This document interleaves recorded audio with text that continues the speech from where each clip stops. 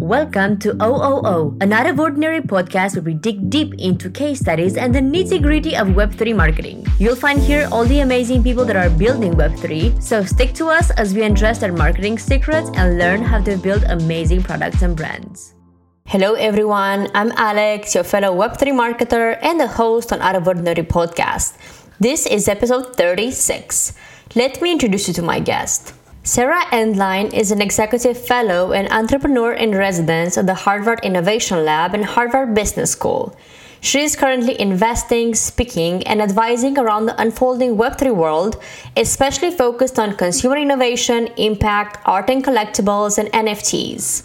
Most importantly, Sarah is incubating her new venture, Sezi, from her post at Harvard. She is also the former founding CEO and chief rioter of Switch Riot in New York City. Switch Riot was an early certified B Corporation, fair trade, organic, women-owned, and INC 500 out of 5,000 company. Sarah's entrepreneurial work has been covered by the Wall Street Journal, the New York Times, Forbes, and Fortune. Before Switch Riot, Sarah was launching products at Yahoo during Web 1 in Silicon Valley. Also, she designed products and marketing programs at the National Foundation for Teaching Entrepreneurship and Microsoft MSN.com during the Internet's infancy.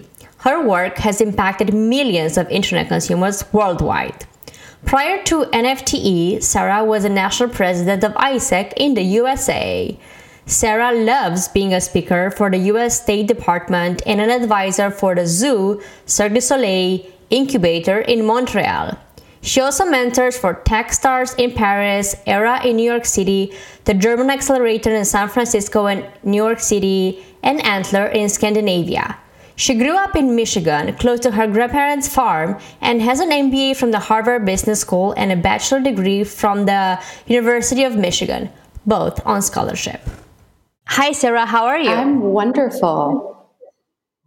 Thank you so much for being with me today. I know we've been planning to record this episode for quite a while as we met in ETC, so it's been a bit in the making, but I'm so excited that we're going to dive into a lot of subjects today. And I want to thank you for accepting the invitation to be on the podcast. You're welcome. I'm happy to be here.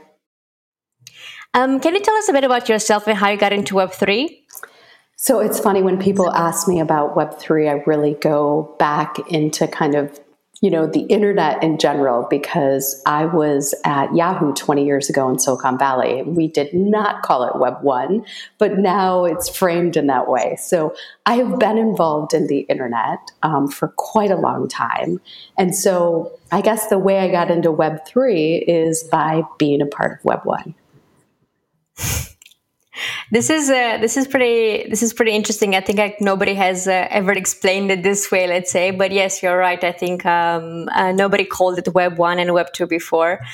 But now you are an entrepreneur, Harvard fellow, entrepreneurship speaker and diplomat, appointee for U.S. Department of State, advisor at Techstars. Can you share some of your insights on entrepreneurship cycle, how it relates to building, advising, and investing in Web3 projects? Well, to me, entrepreneurship, I call it the ecosystem of entrepreneurship, right? And it's circular. So sometimes people are building, sometimes they're advising, they're mentoring, they're investing, they're speaking.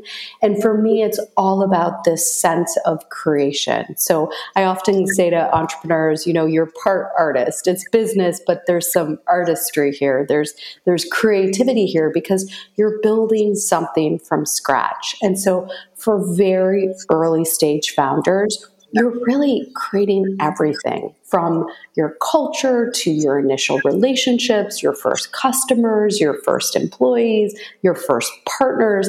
And so this sense of, building from the ground up is where I kind of start to talk to people, because I think, I always say, at my last company and at, the next venture that I'm building, we're not building brands, we're building movements. And movements are really based on culture and core values, right? And so kind of rooting yourself at the very beginning in what I would call the soul of the company and what you stand for and what you want to go out into the world and do is so, so important. So basically, you're saying that entrepreneurship is pretty much the same everywhere. Let's say it doesn't really matter like what you're building, as long as you have like a bigger purpose in mind. Let's say, and you're getting your hands dirty with everything. Did I get that right? I think this is interesting that you just said entrepreneurship is the same everywhere. What I have found from my travels, which I am literally celebrating my 100th country right now. I do. It's so great. And I just landed in Croatia, and we had a toast like, this is my 100th country. And what I can tell you from traveling the world to US embassies and conferences and through organizations like ISAC, Alexandra, which this idea of building something from 0 to 100, this idea of entrepreneurship, it is universal. So yes, you have different cultures and different environments at play. So to build in, Kenya may be different than to build in Hungary, to build in New York, to build in China. You have different cultures, you have different frameworks, you have different legal, issues that you may be dealing with. But the sense of creation is everywhere. And even the pitch deck, I will tell you, because I judge competitions around the world, the pitch decks are yes, they're different. They're different, but they're similar, right? People are talking about things like problem, solution, team, market opportunity. Wherever you go, you have to cover that. It's not different based on your country. So there is a universal idea, I believe, around entrepreneurship. It seems that all your roles are connected to I call them environmental initiatives, but I think it's more about like the social impact of things. How do you integrate the sustainability into your work in the Web3 space, especially? So I definitely don't call it environmental, and I don't even necessarily use the word sustainable, but it falls for sure in this framework of social impact. And I started an early B corporation when the B movement started. I'm starting another benefit corporation, and that is based on the idea that I believe business can have a positive impact in the world. And if you shape it and create it with that intention, you can have profits, you can have amazing revenues, but you can have a positive impact as well. And I think people are doing this across sectors. So you might think, climate tech or environmental, but you have people doing this in ed tech, med tech, property tech, because if you look at the B Corporation framework, it's how you treat your employees, how you treat your community, how you engage with your board and your advisors. What kind of products and services do you offer? Are they products that are good and interesting for the world, or are they products that are evil for the world? And then you can't qualify for social impact. So I think, to me, it's again around how are you building your company and the kind of values that you set out to have at the very beginning. I know your experience is mostly in Web 2, let's say, because you've been doing this for the last decades, and Web 3 is still quite new. But do you feel like Web 3, or at least from what you've seen, do you think Web 3 is there with an impact, or with a long-term impact, let's say, or with a social impact in mind? Or do you think it's still quite new and it's not really there yet? Because that's kind of how I feel, but I wanted to see your perspective as well. It completely depends on the company, the project, and whether they believe impact is central to what they're doing. So I think, obviously, if we look at the classic example of Sam Bankman-Fried and say, was he trying to have social impact? I think we can agree, no, that was not why he was building a company, right? But if you look at an NFT project, a digital collectibles project like World of Women, mission and impact is central to what they do.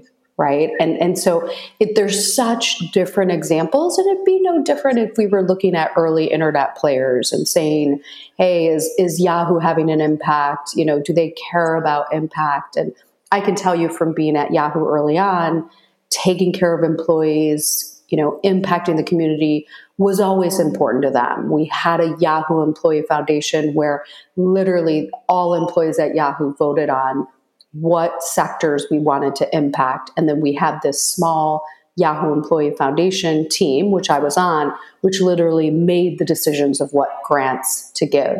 And so we were doing good from the very beginning, and it was a very positive culture from the very beginning. So I think it just depends. I think the examples cross, all sectors, all parts of the internet. And so it's not just, it's not just about Web3, right? I think in the world, it's about companies that take a stand and want to, have strong ethical values. I was, while we were talking, I was thinking that it kind of works with what we now call DAOs, but in a similar way-ish, let's say. Something I wanted to ask you was regarding if you could maybe elaborate on the role of consumer innovation, because I know you're very consumer centric and all the work is kind of towards that, and how it differs from traditional consumer innovation, let's say. So traditional consumer innovation, let's say, and Web3, of course. I love this question because it really shouldn't differ. So if you believe in human-centered design and taking care of your customers, it crosses sectors.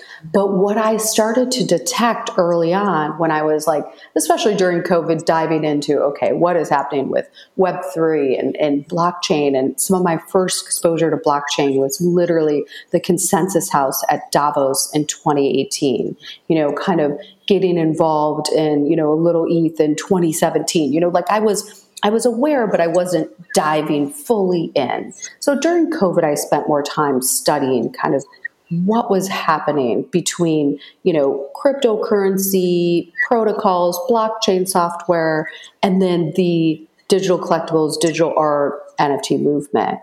And what I found was that people were talking so much about the technology, which I love technology. Technology is really important.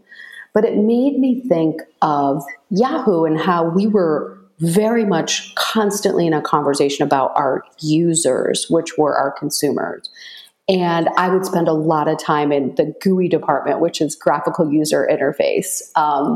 And, very early on, Irene, who was a total leader who's been at Yahoo, Google, and more in Silicon Valley, was someone I spent a lot of time with. And so we were talking about human-centered design, and we were talking about ethnography. We were talking about, how does the customer can live their lives? And I find the conversations in Web3 are so often, what chain are you on? What are you using? And that's not consumer conversation. And so over a year ago, I stopped using the term NFTs as much as I could, especially on stages like NFT NYC, Paris Blockchain Week, et cetera, and instead let's talk about the products we're creating for consumers. When I was at Yahoo back in the day, we certainly weren't saying to consumer, do you want JavaScript with your email account today? Because the consumer doesn't understand. The consumer wants to know, what exciting thing am I purchasing? What exciting thing am I getting involved in? What value am I adding to my life? So that's what they're thinking about. And so we have to speak with them around value and changing their lives and the impact it will make. And that's not about, protocol and, tokens, and they don't necessarily understand. So yes, the things that I'm building in the future, of course, will be built on blockchain technology, but the design that we're doing, I would absolutely frame as human-centered design. And true consumer innovation is about human-centered design. The other thing I would add, Alexandra, and this is unrelated to Web3, this is again, in any company, any sector, early on, I read books that really impacted my thinking. So I love the book Blue Ocean. And Blue Ocean, the summary of the book, a wonderful book that came out of INSEAD, is, you can swim with the sharks in the bloody red ocean, or you can kind of create your own category, your own path, and enter the blue ocean.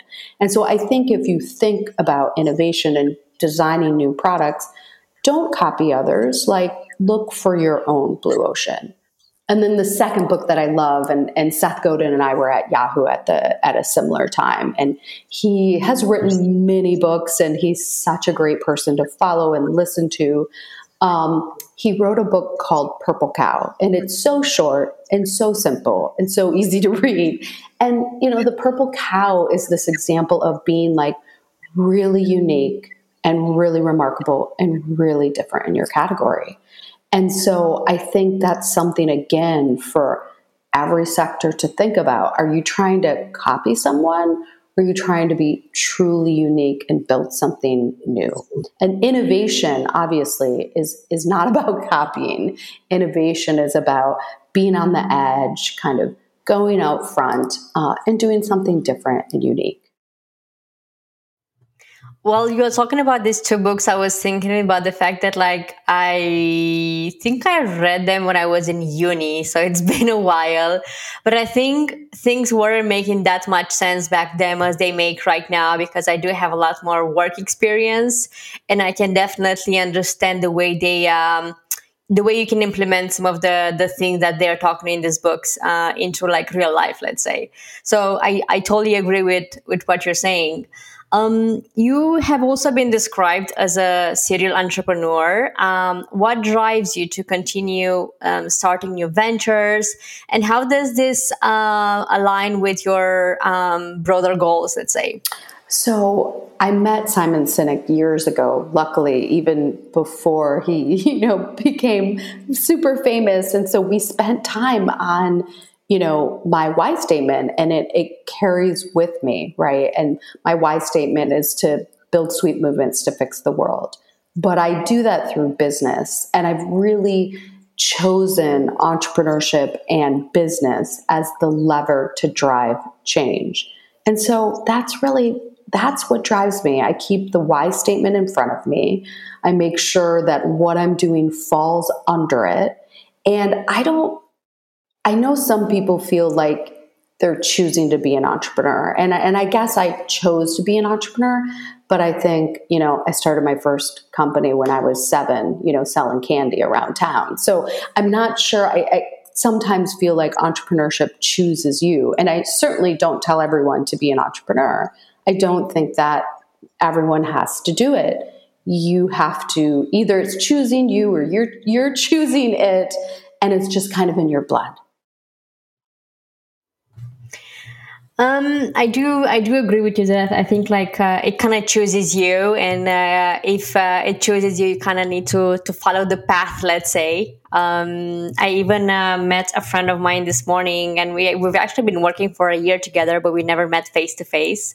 We met on LinkedIn, and she came to town, and we had a coffee this morning. It was really nice catching up, and we were talking about this thing about like how we don't want to be employed for the rest of our lives, and like how we want to like build some stuff and passive income and so on. And I really liked the fact that like seeing more women, especially being more driven in this sense, let's say, and kind of thinking outside the box, or like trying to find some niches that have not been covered yet, which is like super exciting to see, though. Something I also want to talk about is the fact that you're very passionate about like having a meaningful impact. I know we touched a bit on that as well. How do you believe businesses in Web3 space can create substantial positive change in society? So I'd love to see more people, using the B framework and really kind of being holistic about it. I don't believe it's simply, hey, we're a company and like we donate to nonprofits. That's nice, that is. But I think really looking at your entire company, how you take care of the people, how you build relationships in the community, for sure how you're giving back to nonprofits. Like it's a holistic approach. And so knowing that there have been some ethical issues in Web3, I'd love to see everyone step up and say, we're going to incorporate these frameworks of doing good. This is what we want as an industry. But everyone gets to make their own choices, right? I certainly can't impose and tell people what they need to do. But I think there are certainly, like I said, some projects or some companies where impact is central, right? But for others, maybe that's not, that's not their core.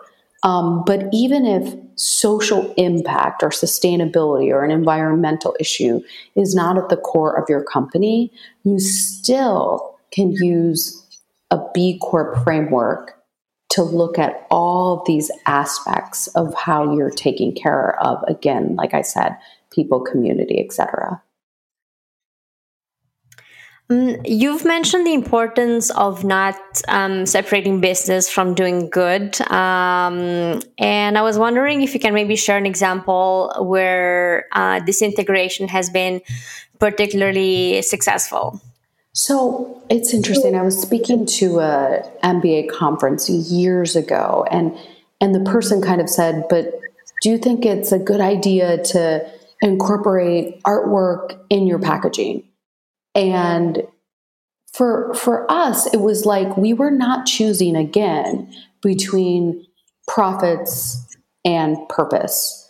By incorporating artwork in our packaging, we were working with artists, we were supporting artists, we were engaged in these different community organizations. But it also made our packaging look unique, look beautiful, and made us special, right? In kind of our product selection.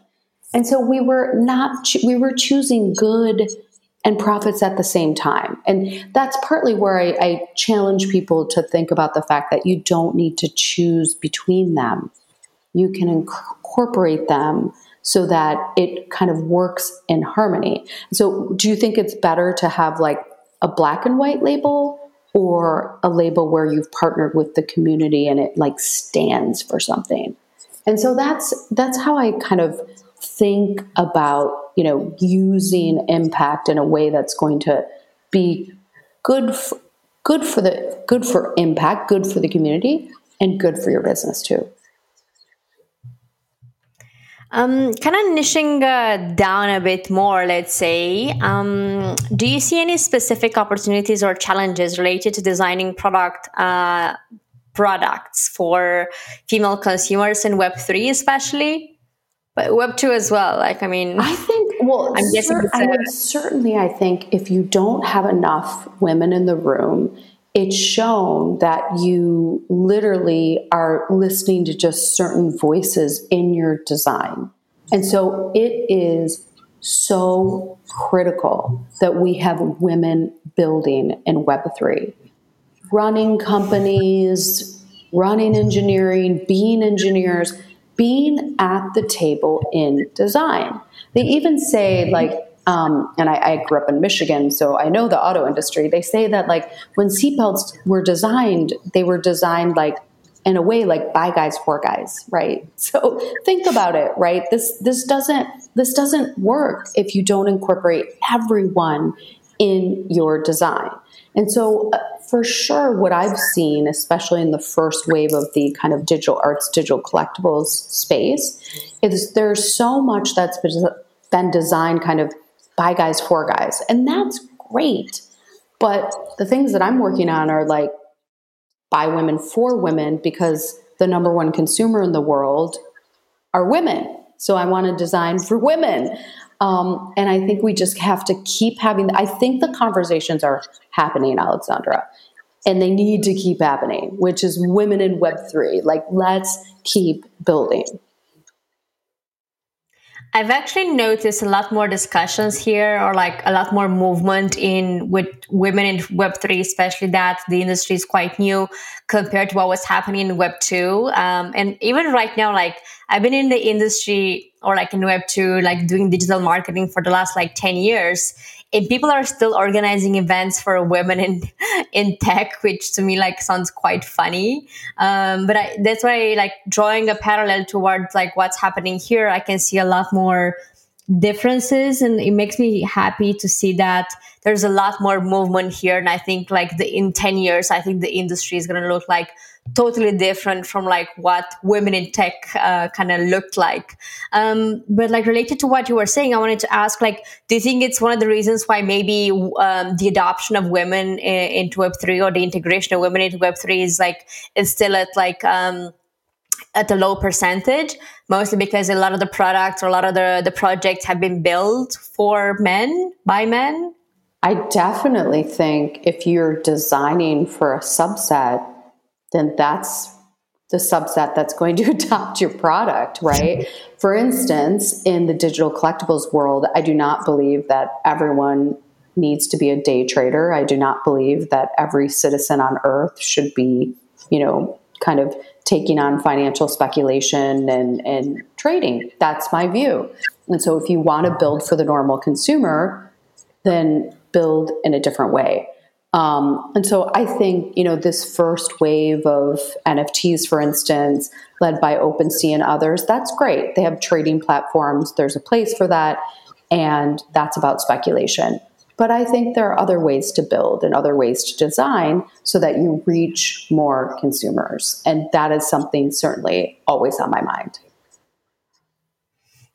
You just mentioned NFTs, and the NFT space has gained quite a lot of attention recently. What are some of your thoughts on women's participation as investors in the space?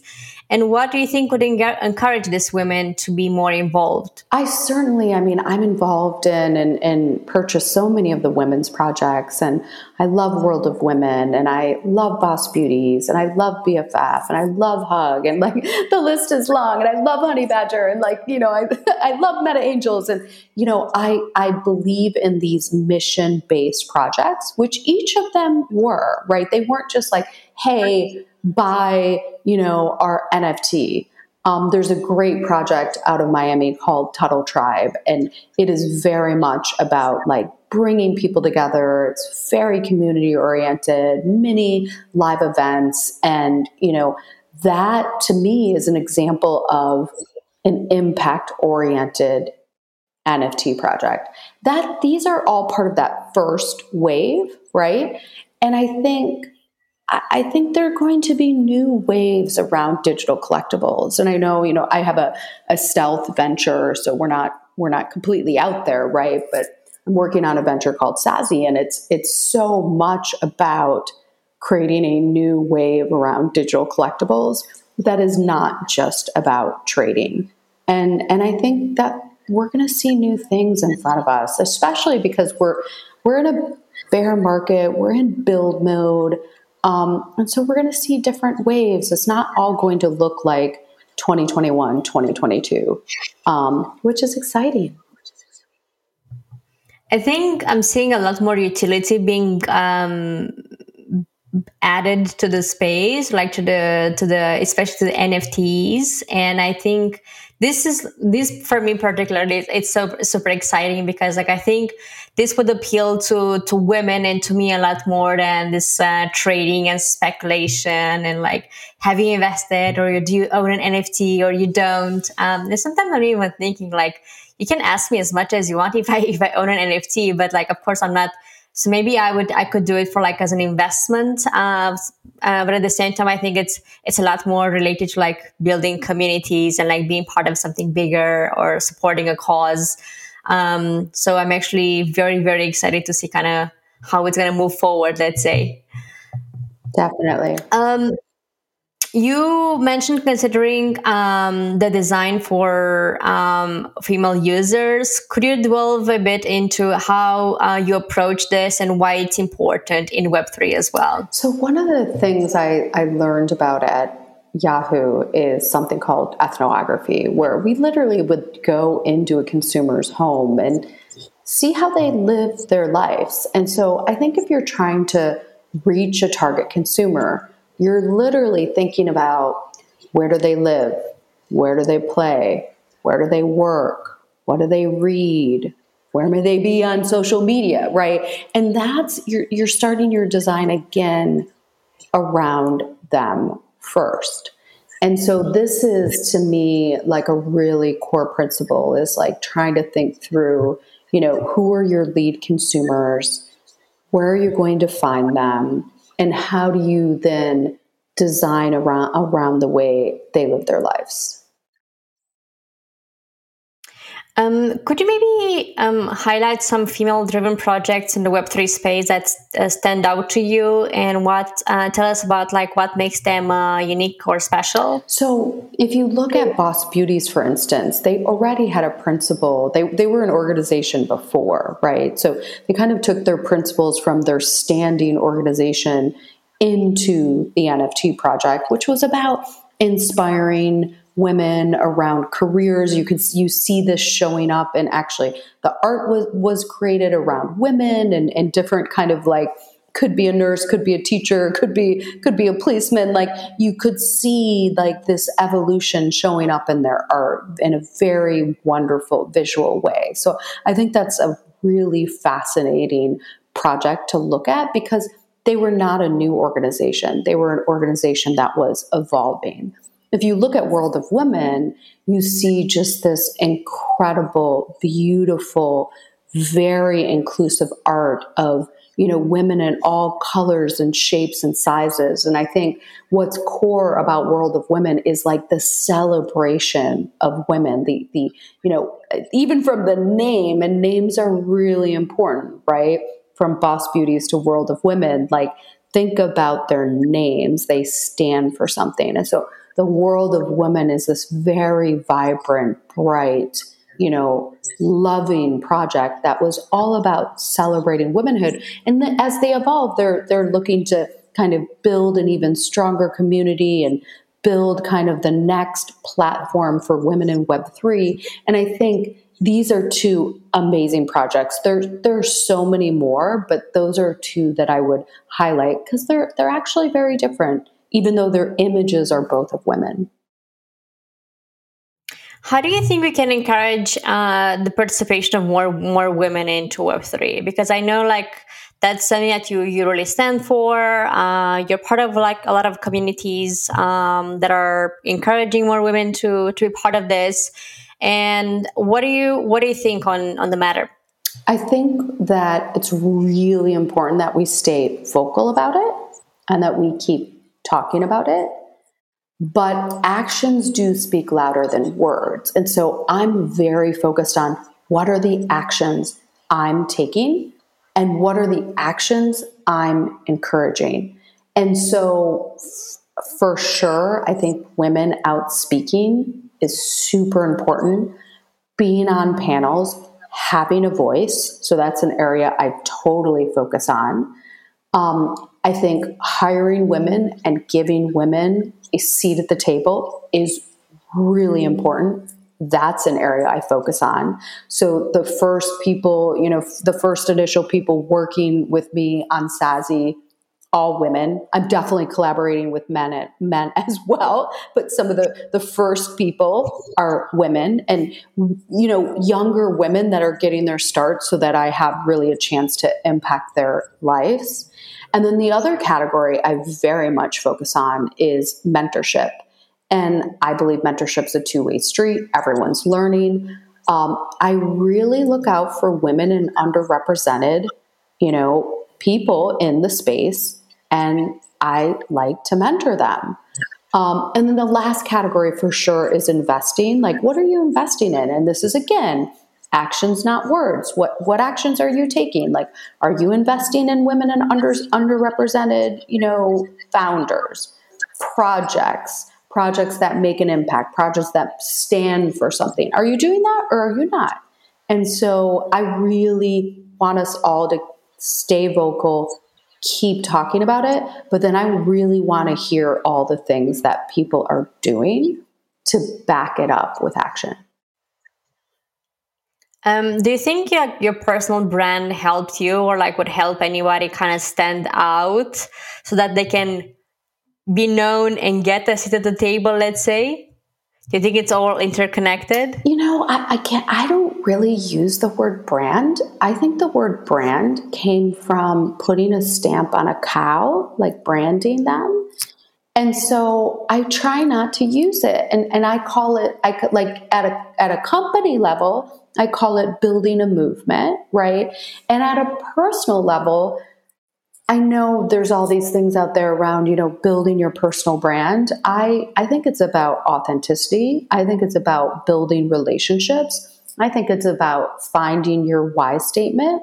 And if you can root yourself, like as a human being, if you can root yourself in, here's my why, I have values as a person, I'm authentic, and I build win-win relationships. Yeah, I mean, maybe we call that a personal brand, but I just don't like that word, right? I think if you're someone who establishes your reputation based on the fact that you play win-win, you're team-oriented, you care about others, you're a giver, not a taker. If you set up your reputation in that way, absolutely, it's going to help you continue to grow in your career. I love the way you defined it. You also mentioned that you're being drawn to authentic projects, which it's something that I relate to quite a lot as well. And I wanted to ask you, what criteria do you use to determine the authenticity of a Web3 project, for example? I love that question. For sure, I'm always intrigued by who are the founders, right? So who's behind it, and what's their history? Like, do they have a history in this area, or are they just kind of jumping in because they want cash, right? So for me, I'm looking really at the founders and what is their history, and I want to see that their history is then showing up in their next build. And if they're kind of like they used to do this and now they're like off doing this and it like has no sense of like authenticity or core values, for me that's like a total red flag. I think an interesting one that came out of Miami and New York is the Tunney collection. Peter Tunney is a longtime artist, wonderful gallery in Wynwood, Miami, wonderful gallery in New York. And this was not new for him to be creating art.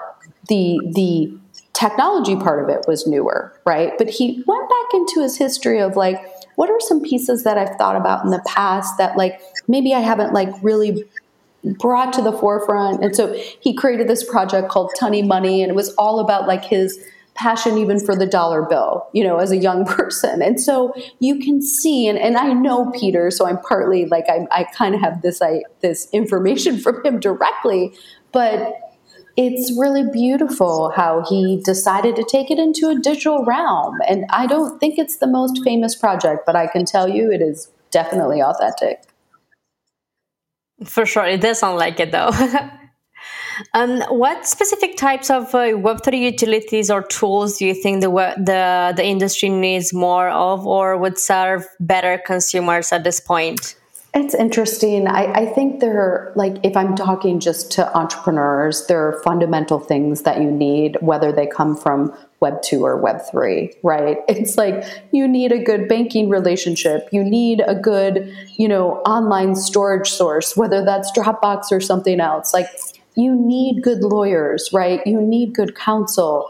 You need, designers in your life, like whether that's coming from Fiverr or something else. So I don't necessarily differentiate where the tools are coming from. I just think you fundamentally need them. I think what's exciting and what's like very much on the forefront with Web3 is we're building more no-code tools as well, which is really important for adoption and ease of use and getting people into the mix. So I see that very much in front of us. And when it comes to like challenges and opportunities of companies transitioning from Web 2 to Web 3, how do you see this? And what are some particular things, let's say, that we can look at, especially when it comes from to a consumer's perspective? I think there are just going to be some companies that don't transition because their entire business models are based on centralized data. The entire essence of their company is based on centralization. And so I think what we'll continue to see is disruption. We're going to see traction in those who are out in front in Web3. And we're going to see Web2 businesses disrupted. I don't know if they're all going to be able to transition, right? So it's like if you look at Facebook at its essence, Meta, but let's just look at Facebook at its essence, is about centralized community with centralized control and advertising.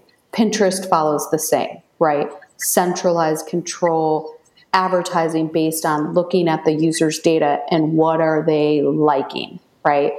I see them remaining centralized.